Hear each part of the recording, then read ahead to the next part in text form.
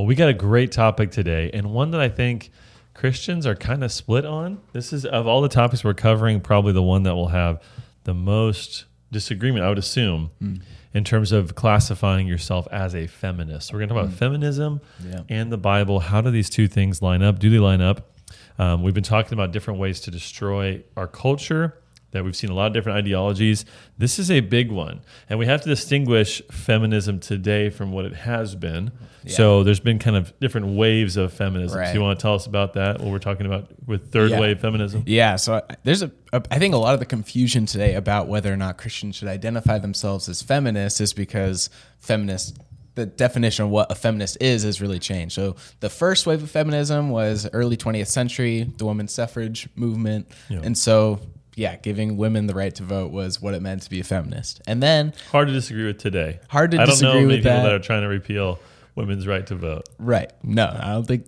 Don't know anyone. No, I don't know anyone. But maybe so when people say I'm a feminist today, that's not what they're talking about, though. They're talking about more than that. So there's a second wave of feminism happening like in the 60s-ish. And so that was more of a movement about undermining traditional roles that women had and basically empowering them to be more in the workforce, to be more, you might say, sexually promiscuous in a acceptable way, or making it more socially acceptable. Yeah. So this was tossing aside these gender roles that restrained women. This is when we get into where there's a clear conflict with Scripture, which we'll talk about a little bit later. But and this idea that women were sold of its freedom, sexual freedom, to allow a man to take advantage of you, right? That trying to ignore that there's actually a difference between male and female,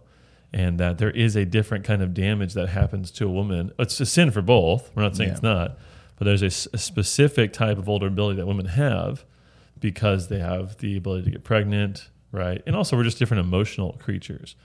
But it's like the take what's worst in men, and then that's what should define women. Yeah. Not even the good traits of masculinity, but the bad traits, the conquest mentality, the sexual promiscuity, all these things that men can be in their sinful state, and say, women, if you want to be great, you got to emulate that. Right. It's crazy. And it's kind of trying to minimize even the fact that there are differences between men and women at all, and therefore there should be this uniform way that everyone acts, which is including taking the negative things that a lot of men have and making women that way, which is and telling people, women, that it'd be oppression for a man to love, provide for, and commit to you before you're intimate with them. That's oppression. It's like in reality, I mean, Bible would say the opposite of that, right. but that's kind of what was being sold in second wave feminism. Yeah. So that's second wave feminism, and so that's talking about a concrete group, biological women, and then that's leading to the third wave, which is more starting in the 90s, which is bringing in this idea of intersectionality that we've been talking about, where it's not only about biological women now, but it's also about anyone who would identify as a woman. So trans women, and then also not only just womanhood in general, but also bringing in other ideas, intersectional ideas, race, and things like that, sexual orientation, being part of this whole idea of feminism, which is, I mean, it's really just intersectionality, more focused kind of. Yeah, that's interesting. Yeah, so it intersects with the intersectionality idea that we talked about earlier. Yeah. And often it's called intersectional feminism. Yeah. Right? Because now it's about not just being a woman, but are you a woman of color? Are you an immigrant woman? Are you a trans woman? Quote unquote. Exactly. So all these things have to be kind of brought together. And it's going to even progress past that into, which we'll talk about soon, but men and women don't even exist as categories. It's all just kind of this gray mess. But there's a focus on language that's probably due to a lot of these battles, right? Yeah. So in second wave feminism, by contrast, a lot of it was about legal rights for women that didn't exist before. Basically, this perceived difference in the wages women were making compared to men. And so seeking to concretely make differences in society based between men and women as defined categories. But now it's more about not these concrete things, but just about how these things are talked about. Because we've talked about how basically so much is about power struggle, and the way you talk about things in our society shows that there's a power dynamic at hand. So when you're saying that if you're saying something negative about women or about trans women or something, then you're basically oppressing them by asserting authority just by talking about it in a certain way that they wouldn't agree with. Yeah, yeah. So you will get shouted down in many contexts if you even push back against these things. So it's often so semantic, and it's funny because in many ways, when you look at the measurements, women are in many ways doing better than men, right? It's not a very simple calculation. That's the whole problem with this game we play. Yeah. Well, who's winning? And it's not a competition, but women are graduating from college at a much higher rate. They are, they obviously don't die on the job as much. Like 98% of workplace deaths are men. We never hear about that. Most people incarcerated are men by like 98%, something like that. And one of the last bastions of this sort of battle for women's rights has been the wage gap. Right. You don't hear about it as much now. It'll probably come back around. These things kind of come in waves. Yeah. But I feel like 2017, 2018, this was a huge topic, which was that women make 77 cents on the dollar for whatever men makes. And which, of course, doesn't factor in so many different factors. One of them being the individual choices people make about what kind of work gives them joy. A lot of women don't want to be chemical engineers. I don't want to be a chemical engineer. It sounds like a horrible job, but it is essentially the highest paying, I believe, career path you could go on average. So 90-something% of the people that go into that field are men because men are more driven by making a profit, providing for their family, being in a high-powered job, whatever, right? Whereas women tend to care more about relationships, connection, having meaning in their work that they're really proud of.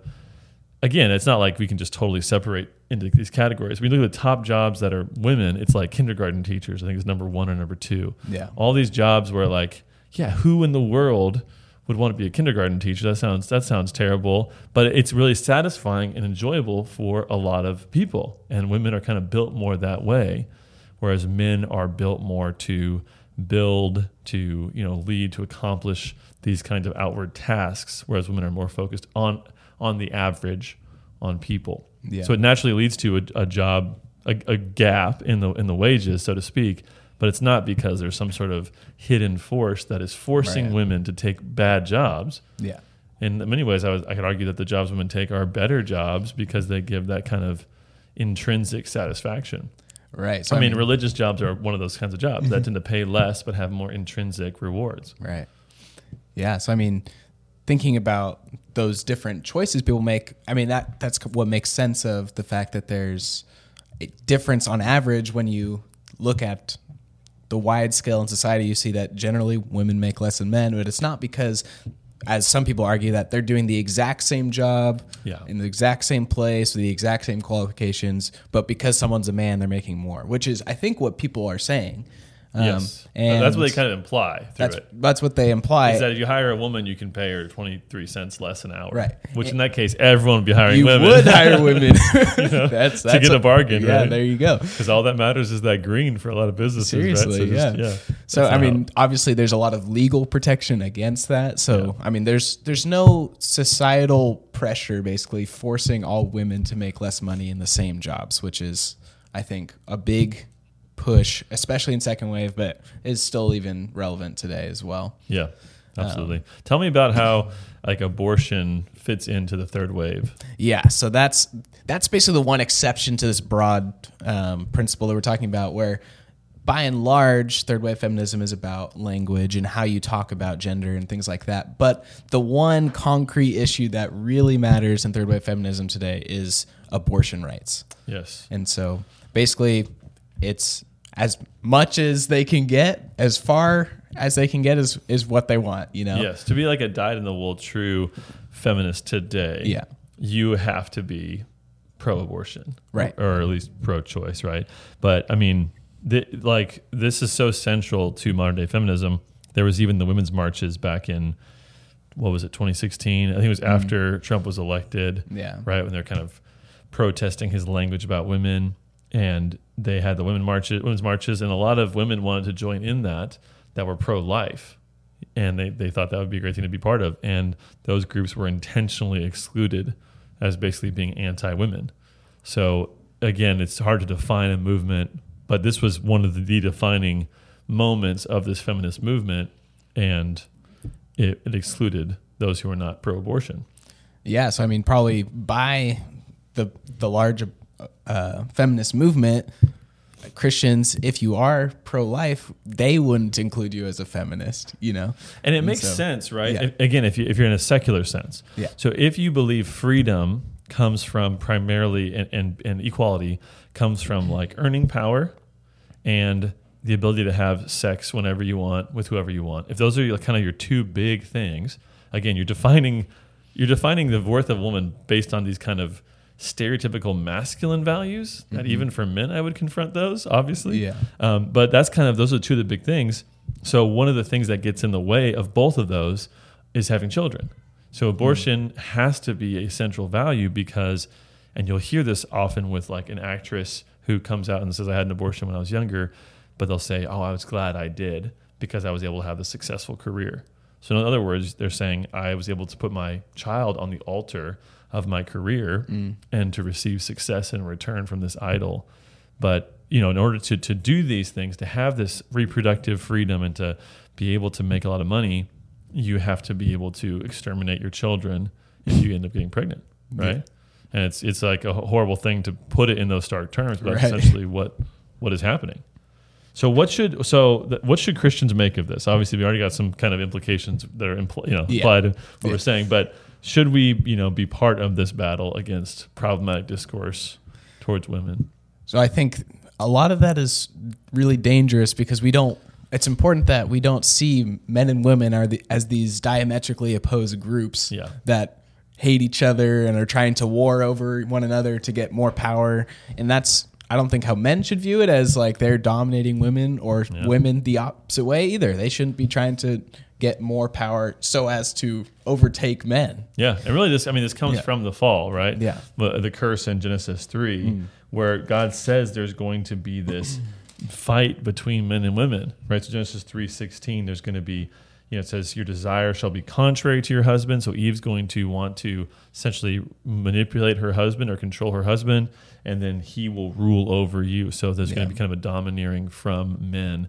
So this kind of conflict that happens within relationships is because of the fall. But as Christians, we should actively be saying, we're not going to fall into those patterns of thinking that the way to lift up men is to put down women or vice versa. It's crazy. Right. Yeah, it's such a weird way that we can be twisted to thinking about these things. And in fact, God created marriage in a way where he's forcing us to be dependent on each other, right? 1 Corinthians 11, which we just talked about recently, talks about this idea of how we are interdependent as male and female.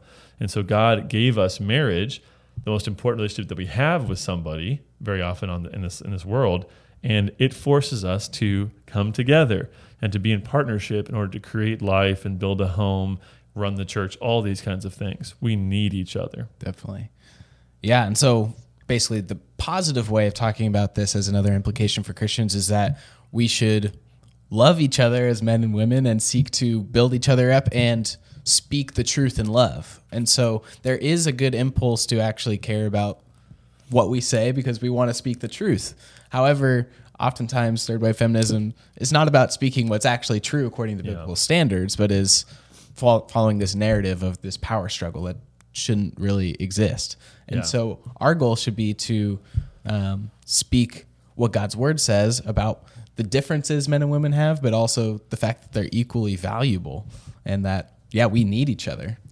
Yes, and if you, this is true often when it comes to conversations about gender or race, is that people get so emotional about it, and often people have certain perspectives and hurt, whatever, but you get so emotional about it that when somebody responds with simply asking logical questions or pressing for information, there can be this reaction that because you haven't accepted my narrative, you must hate women, or you must hate, people of color, whatever it might be, just right? Escalates so quickly. And so if that is the posture you have in a conversation where someone just asking a basic logical question or giving you facts and asking for a response, if that triggers you so much, it's likely you're not thinking about this in a level-headed way. And you need to know that the truth is your friend.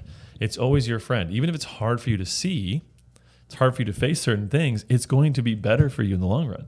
Yeah. And God operates in the truth. His Spirit is called the Spirit of truth in the Gospel of John. So speak the truth to each other, receive the truth, don't hide from the truth, and don't think that being compassionate means lying to people. Yeah, I mean, also in addition to that, God created everything as it is for our good. And so it's something that benefits other people when we actually tell them the truth as God created it between men and women, and so that they can function in a way that is in line with the way that God made us. Amen. Yeah. And so much dysfunction is caused from not doing that. That's great. Yeah. Good. So what else should we take away from this? Another one, which we pretty clearly implied, is that we definitely should not agree with the feminist view of sexuality and abortion. It's pretty clear in Scripture that abortion is murder. We shouldn't be ending lives that begin at conception. And so the never-ending march to kill more babies as late as possible is not something we should be part of. Yes, clearly. Yeah, it's crazy to even have to say that. Yeah. But yes, that's very good. And we shouldn't be foolish enough to think that sexual promiscuity is not going to lead to damage. Yeah. And very often it's creating a life. Whenever you engage in sexual act, there's a possibility there of creating life. Even if you have, birth control of some kind, you're not God. You can't control that. So we shouldn't be foolish and think that we can live in this way that's totally against God and there'll be no repercussions for it, right? Satan's temptation at the beginning was first, did God actually say, right? He questions God's word, but then he says, you will not surely die. He follows it up by denying God's judgment. The first lie ever told, explicit lie ever told, was you will not die if you sin. And so we have that same lie in different forms, right? Oh, if you have sexual sin, no one's going to be hurt. It's just about you. It's just about, your personal pleasure, no big deal, all that stuff. That's all the same lie, which is that you won't receive any penalty for your actions. Yeah. I mean, multiple passages in the New Testament say that the sexually immoral will not inherit the kingdom of God. Yeah. And so that's why it's so important that we actually care about godliness in our life. Of course, there's the great reminder that in Christ, no matter what we've done in our past, we can have forgiveness. If we believe in Jesus, he died on the cross for that. So be encouraged with that. And if you are someone who engages in those things currently, you can turn away from that and follow God. You can become someone new. Yeah, amazing. Absolutely. By God's grace, right? That's a great encouragement. Yeah. All right. What last thoughts do we have?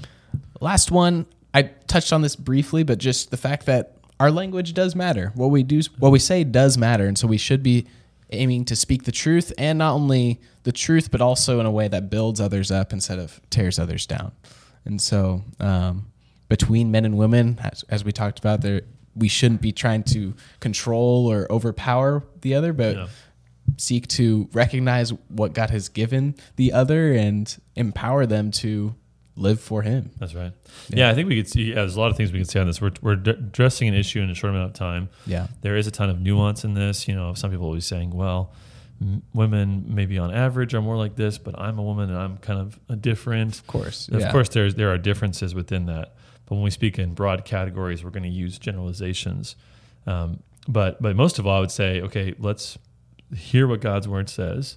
Yeah. And God's word speaks to gender in very clear ways. He doesn't give to us a ton of nitpicky specifics. Right. And we often want that of like, well, what does male leadership in the home look like? Well, we have some broad strokes in terms of sacrifice and love and giving the word to your wife, all these things, but we don't have everything laid out for us. And so we have to take the general principles and seek to apply them faithfully and not simply say, because there aren't specifics, I'm going to ignore the principle that's clearly expressed in Scripture. So there are a lot of problems with feminism. You may disagree. Leave your thoughts. If you want to add something, put it in the comments below. We love hearing from you guys. It's always an interesting conversation. But any closing thoughts? No. Yeah. Let's rely on God's word and obey. That's right.